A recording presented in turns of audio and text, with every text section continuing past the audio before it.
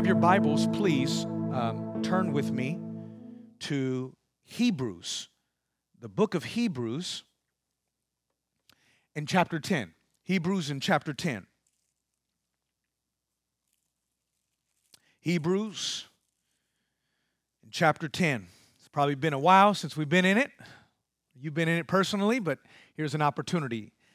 Even though we're not going to be able to go through the book, there is one place where I believe is helpful for us as we're exploring this subject of ours. We started a new series last week called Why Church Matters. And for the next number of weeks, we're going to have an opportunity to walk together through the scriptures in order to appreciate God's church, just exactly what the church is and what God's purpose is behind the church. If you were with us last week, or perhaps not, we had a chance to begin this sort of conversation. And that was, I opened up my message last week with a question. And that was, how exactly is it that you walk into church? In order for us to be able to appreciate the church, we've got to be sure that we understand how the church stands uniquely in contrast from any other gathering in our society. There's a whole lot of reasons that people get together. Amen? It's happening all week long.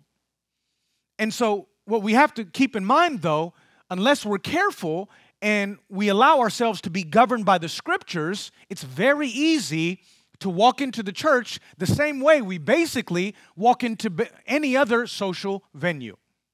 And so if I'm going to answer that question right, I've got to first realize that I can't be walking into the church the same way I walk into AT&T Stadium to root for the Cowboys, as wonderful as that is.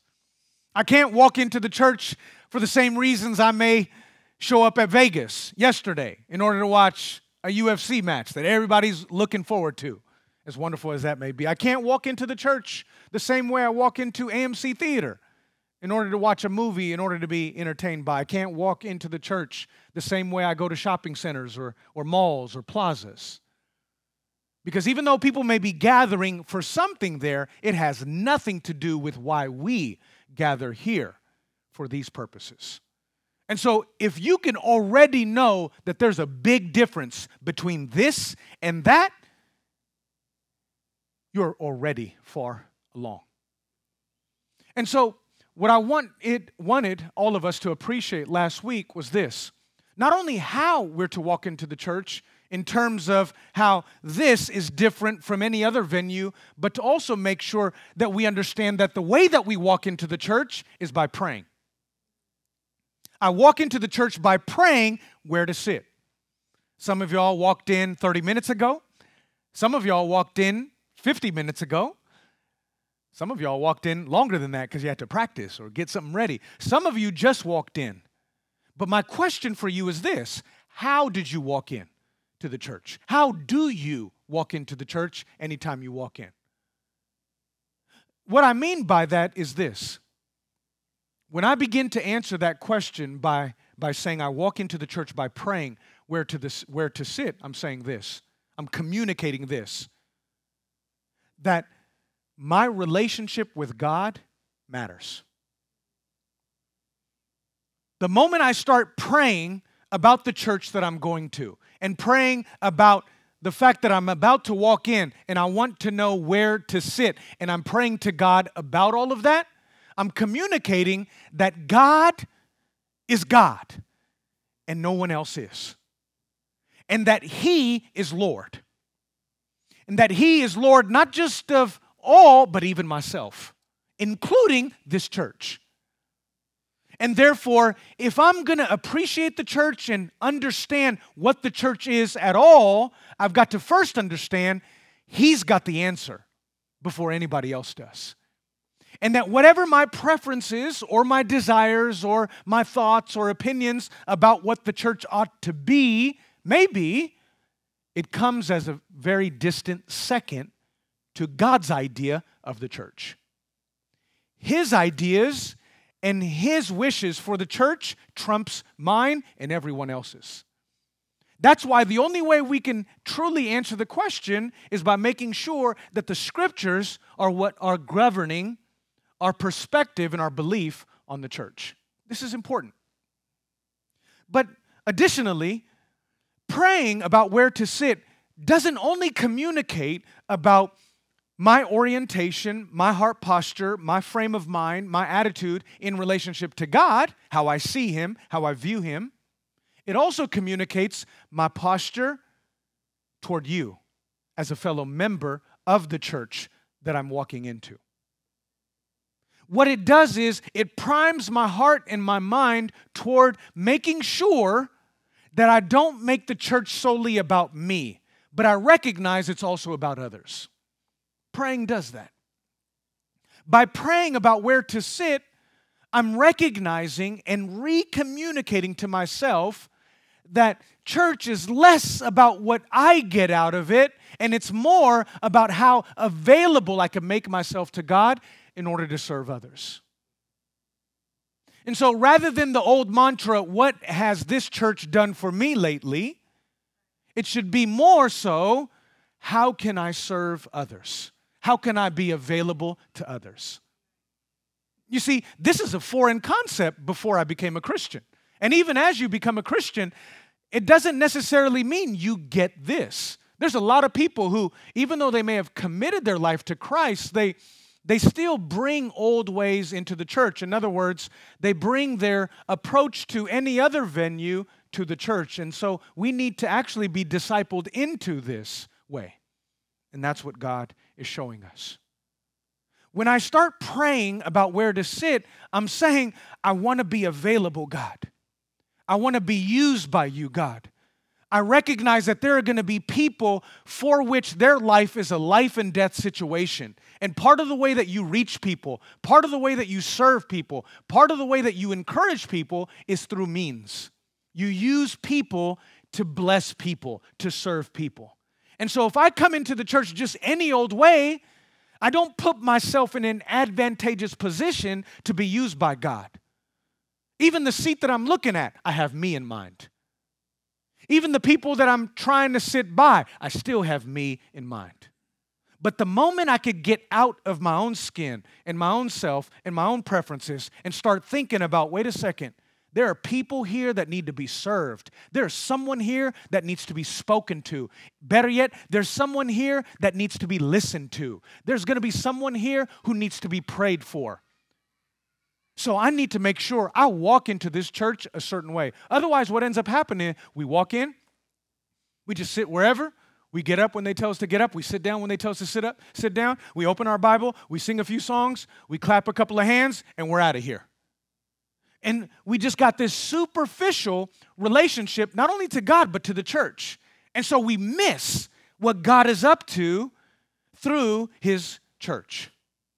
But I don't want us to miss what God is up to, because God's at work. But in order for us to participate in that work, we've got to walk into this place the same way God would walk into this place.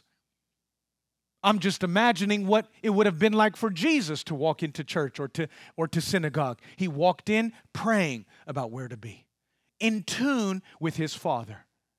And I'm telling you this, the more every one of us walks into the church this way, the more likely there's going to be people in our lives, in our community, who are going to be reached. You see, no matter who you are, we want to be the kind of church where anyone who comes through this church is going to be reached with the good news of the gospel. But that can't happen with just a few or with one. This church has got to be organic. It's a living entity. Peter calls y'all and me living stones. And so those two things have to be realities in our life. I hope you did it today. But even if you didn't, you got next week. In fact, you don't even have to wait for a Sunday to begin to pray. Throughout the week, we should be praying for those faces, those names that represent Pathway. As we're driving to school, as we're driving to work, as we're going about our way, we should have each other's faces in our minds. And we should be thinking about, I had that conversation on Sunday. I wonder how it's been. I wonder if I'm going to hear any change or anything different come next Sunday. In fact, I wonder if God would even lead me to pick up the phone and give this person a call or a text. You see, as soon as we start tuning our heart with God's heart, we start being ready to be used by Him, and we become increasingly sensitive to people. And you know what people begin to witness? Now, this is church, where I not only know, I'm known. Now, this is church, where I'm not just some numberless figure who sits in a seat, hears something, and I'm out of here, where nobody's involved in my life. No, this is a place where people are making it a point to be sensitive to the Lord, to be involved in each other's life, because they recognize that God does bring change about in people's lives, but a lot of the time He uses people to bring that change about. And if I'm not attuned with Him, how can He use me? So then the question for today that I have for you and for me is this: what is the church? Just what is the church? But I believe in order for us to be able to answer that question, we've got to understand first and foremost, what's God's purpose for the church? And for that to be answered, we need to look at Hebrews chapter 10. And I would like to look at Hebrews chapter 10 together with you, beginning at verse 19. The writer of Hebrews there says, "Therefore, brothers and sisters, since we have confidence to enter the holy places by the blood of Jesus, by the new and living way that He opened for us through the curtain, that is, through His flesh, and since we have a great priest over the house of God, let us draw near with a true heart in full assurance of faith, with our hearts sprinkled clean from an evil conscience, and our bodies washed with pure water." Hebrews is a powerful book. It's an amazing book. We don't know the writer of Hebrews, but what we do know is to whom this letter was written. The title lends itself, Hebrews.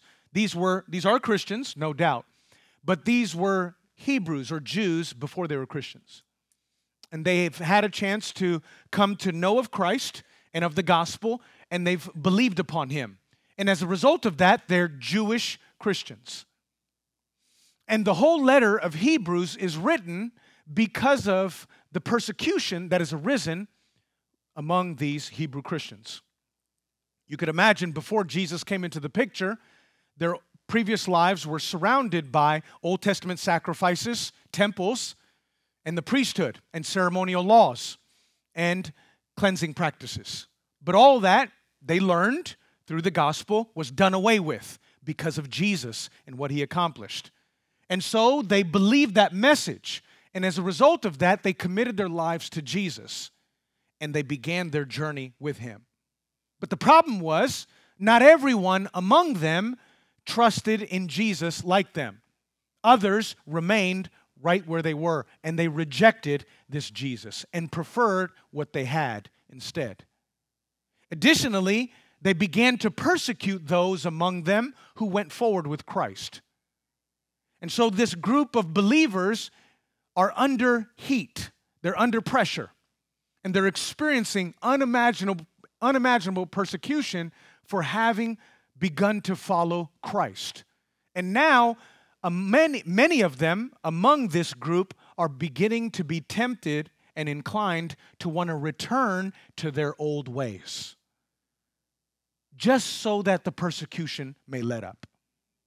And the writer, inspired by the Holy Spirit, writing to these Jewish Christians, discourages them from that option and says, no. And what he points out all throughout Hebrews is this: that everything that we see in the Old Testament is nothing but a type and a shadow that ultimately is fulfilled in the substance, which is Christ. If you think you like the Old Testament, laws and priesthood and sacrifices and system, Jesus is better.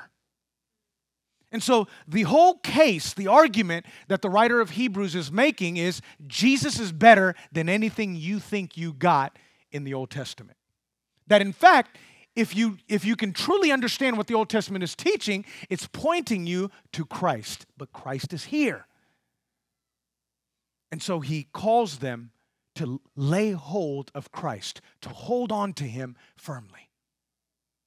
And so here he brings them to this place in Hebrews chapter 10 where he tells them, look, there's nothing that we can do, because what they're thinking is they're going to lose out on the presence of God.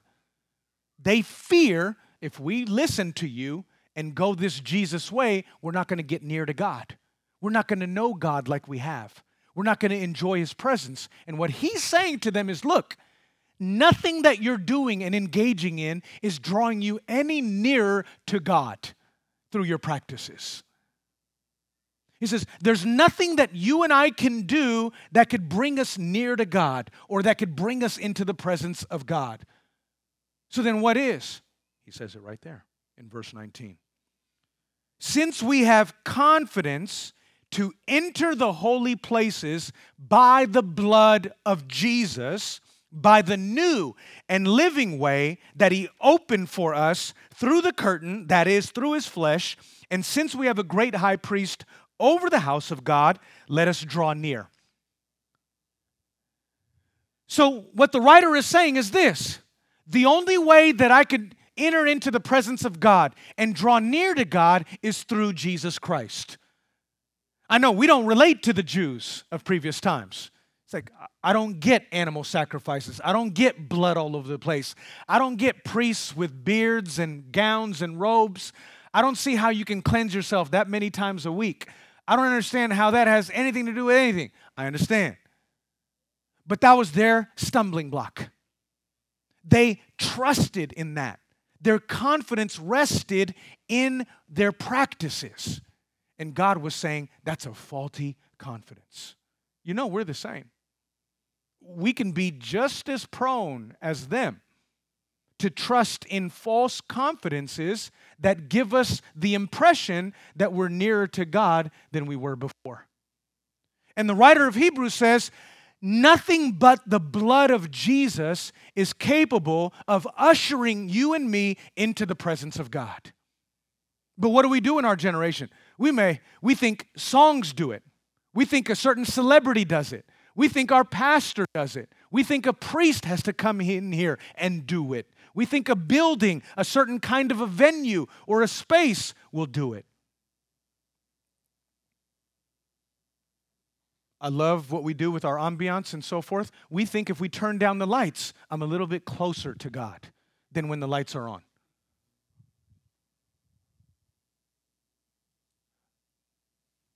We can run the risk, even ourselves. We look at the Jews and we see their stumbling blocks. But even us, we can run the risk of trusting in certain things that may be good. They were good. Everything that they were doing was given by God. That was given by God, so it wasn't bad. It was the kind of confidence that they placed in it. In the same way. Why do I fear this? Because I believe this is what communicates to why people are up and down in their spiritual life.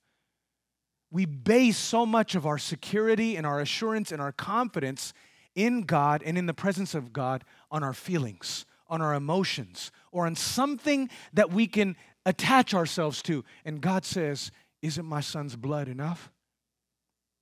Isn't it enough that he tore the curtain, that he himself through his flesh has given you access into the very presence of God?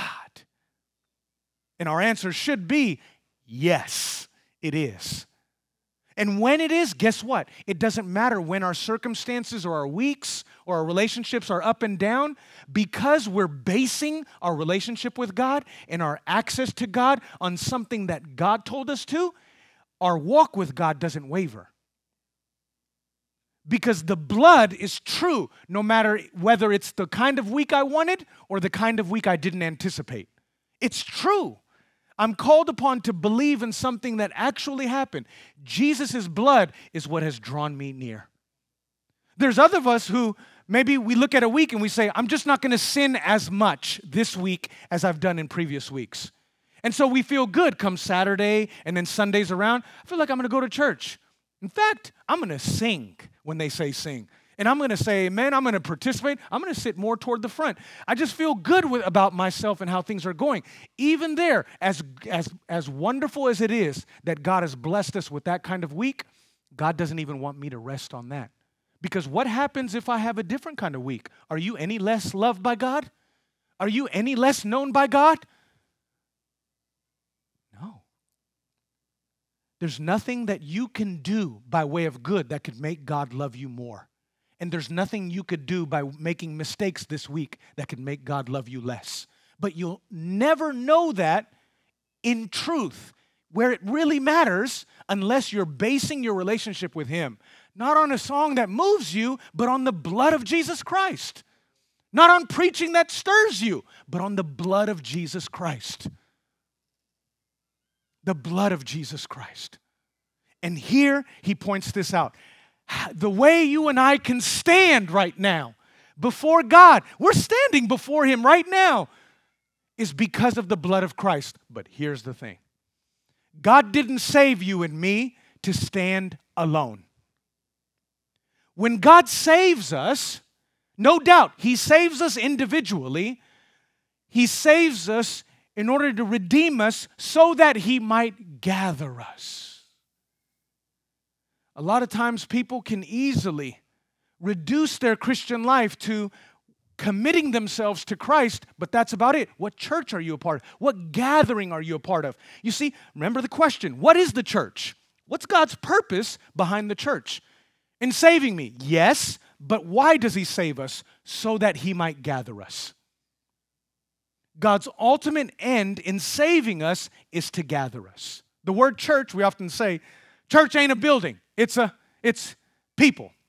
And that's right. The word church means ekklesia. It comes from the Greek word ekklesia, which means gathering or assembly.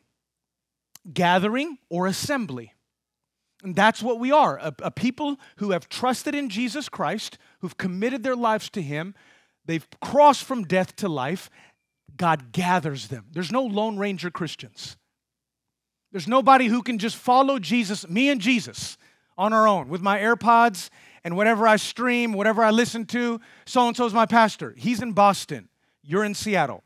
How can that be your pastor? Oh, that's my church. You're in Arizona. That's in Michigan, right? No.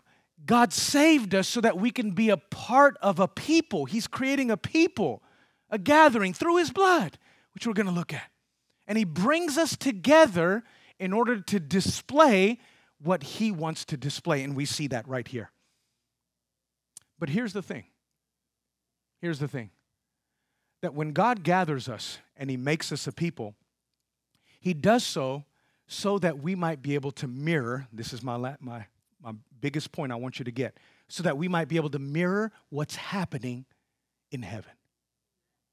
There's a church here, but there's also a church up there. There's an earthly church, and there's a heavenly church. Turn one chapter to Hebrews 12. Hebrews 12, verse 18. Hebrews 12, verse 18. The writer again says, "For you have not come to what may be touched, a blazing fire." He's talking about the Old Testament. This is what the Old Testament people of God had to experience, not me and you. For you, Pathway, or whatever church, have not come on this earth to what may be touched, a blazing fire and darkness and gloom and a tempest, and the sound of a trumpet and a voice whose words made the hearers beg.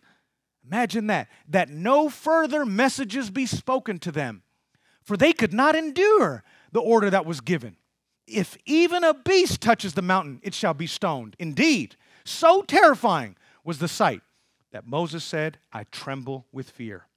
But you have come to Mount Zion and to the city of the living God, the heavenly Jerusalem, and to innumerable angels in festal gathering. You see that heavenly Jerusalem? That's the heavenly church. Verse 23, and to the assembly, there goes the word, of the firstborn who are enrolled in heaven, and to God, the judge of all, and to the spirits of the righteous made perfect, and to Jesus, the mediator of a new covenant, and to the sprinkled blood that speaks a better word than the blood of Abel.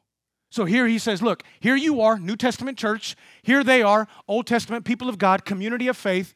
But there's something drastically different from what you're experiencing and what they had. In their case, yes, they had God to look forward to. But the problem was they couldn't get near to him. He was too fearsome. He was something to dread. They did everything they could to keep a distance from him. In fact, they told Moses, look, don't send any one of us. You yourself go. The thought of God, the thought of even drawing near to God didn't bring joy and delight and confidence like we read about in Hebrews 10. It brought fear and dread and a shrinking back. Why? Because there was always something that stood in between them and this all-holy God. And what was that? Their sin, their guilt, their shame, and everything else that communicated to them, that spoke to them. Remember, the blood of Christ speaks better things than the blood of Abel. So their life and everything they knew about their life was speaking to them, but it wasn't a better thing. And everything that it was saying was not encouraging them to draw near to God. It was discouraging them to draw near to God. But with us, Jesus' blood speaks better things than the blood of Jesus, than the blood of Abel. How so? Because I get the chance to draw near to God. And even when I see flaws and brokenness and mess and just stuff that still needs to be improved, still needs to be changed, it never, in no wise, if I'm in Christ, discourages me from God. Why? Because the basis of the relationship in the first place is the blood of Christ. If anyone is in Christ, they're a new creation. Old things passed away. Everything that should have brought fear, everything about my life that should have brought dread, everything about my life that should have communicated, I'm going to discourage you, I wouldn't do that, is passed away, and the new has come. There is now, therefore, Romans 8:1, no condemnation for those who are in Christ Jesus. They didn't have that message. They didn't have a better word. And so just the thought of who they were was enough to keep them away from God. But you, child of God, you, church, we have the opportunity to be able to draw near to God because of the blood of Jesus Christ and represent what's happening in heaven. So then what exactly is happening in heaven? And wait a second, we're here. We're on the earth. As a church, why should we even bother with what's going on in heaven as a church? Because what's going on in heaven is supposed to be mirrored by what should be happening here on this earth. What is going on in heaven? Well, when you look in heaven, as we see, God's at the center. God's being worshiped. It's all about Him. He's in the midst of them. What does Jesus say in Matthew 18 should be the case on the earth? Wherever 2 or 3 are gathered, there I am in the midst of them. John tells us in Revelation that Jesus walks among the candlesticks. The candlesticks are the churches. Did you know Jesus is walking right now in our midst? He's walking in our midst. God's in our midst. Emmanuel, God with us. What else is going on in this heavenly Jerusalem or this heavenly church? There's a gathering. There's a gathered people. How did they get in? The same way you and I get in. At what cost did it come for you and I to be able to be in the presence and the company of God? The blood of Jesus Christ. Acts 20 and 28 says that it's by the blood of Jesus Christ that He purchased the church. Christ purchased His church with His own blood. The reason why you and I have a right at all to be in God's house, to be among God's people, to be gathered together with the saints is because of the blood of Christ. It's not my dad, it's not my grandpa, it's not who helped build the church. It's not a relative who's a deacon. It's not a relative who's on the committee. No, it's not me. It's not my track record. It's not what I got going for myself outside of the church. It's the blood of Jesus Christ. What else is happening up there in the heavenly Jerusalem? God speaking His word. Christ is nourishing that gathering of people with His word. Colossians 3:16 says, let the word of Christ, church, dwell in you, richly. Richly. Paul tells Timothy, until I come, devote yourself to the public reading of Scripture and to the preaching of God's word. 1 Timothy 4. Why? Because my people need to get fed. They need to get nourished. We sing the word, we pray the word, we hear the word, we preach the word. Why? Because that's how we're not only born again, but that's also how we're brought up in the faith. You see, you and I have a privilege of being a part of something that's going on even among the throne room of God. So when God saved you and me, He didn't save us so that we can be this little isolated individual doing my thing. He saved me so that I could be a part of a community. I could be gathered together with His people, doing life together, worshiping this God, hearing from His word, and living for Him. Why is this important? Because this is why church matters. Because it matters to God. It matters to Him as to how His church looks in heaven, and it matters to Him with how His church looks here on this earth. And my prayer is that as we're going forward, you and I are going to value this church in ways that nothing else in our life comes anywhere close to. And you're going to have God's heart toward His bride. Because you know what? You are that bride. I'm talking about you and me. It is right. The church isn't a building. It's people. But we're a gathered people. We're a gathered people. And so I want you to pray together with me that this will not only be true about us, but that even others who maybe they got Jesus. I remember the book I read. They love Jesus, but not the church. That can't work. That can't work. If you love Jesus, you've got to love the church. That book doesn't work in my estimation. If we love Jesus, we've got to love the church. And my prayer is that we would be there if we're not already. God can do this. No matter where your heart is in relationship to the, maybe it takes a little bit more to trust stepping out and saying, I got the vertical thing, I just don't got this horizontal thing. But God's prepared to be with you to get that horizontal thing because He loves His church. And if He loves His church, I want to have the same heart toward His church the way He does.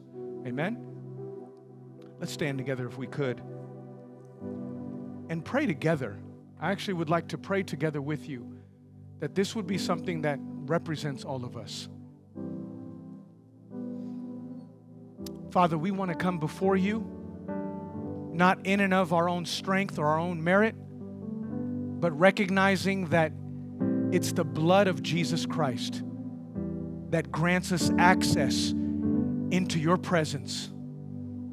We thank you, Lord God, that we stand not alone, but with a vast company of forgiven sinners who together with us are able to gather with the heavenly hosts who are worshiping you.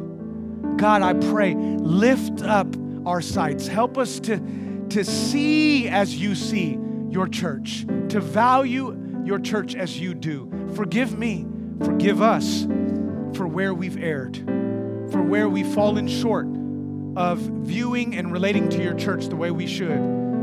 It's so tempting to just relate to churches for what I can get out of it when that shouldn't be the case.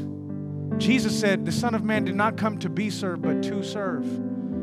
I want to have that heart posture. I want all of us to be at that place where we're prepared to say, I can't wait to be with God's people. I can't wait to assemble together with them so that I can worship God, hear from God, know God, grow in God. And that can't happen as I'm isolated and cut off and on my own. And so, Lord, I pray, You're the shepherd who leaves the 99 in order to go after the one. That's your heart. And I pray, Lord God, if there's anybody connected to our community who's had the faintest idea of thinking, no, I could pull this off, just me and Jesus, I pray, Lord God, that you rescue that person from that way of thinking. And Lord, I pray that you strengthen the bonds of this community. Build bridges, not only between us and you, but build bridges even between us and one another. May we see something that only you can get the credit for. Jesus, you said in John 13, by this shall all know that you're my disciples, by your love one toward another. Holy Spirit, we're asking you right now, do the impossible and work in ways that none of us probably can even conceive. We thank you, and we bless you, and we give you all the glory. In Jesus' name, amen. Amen. God bless you.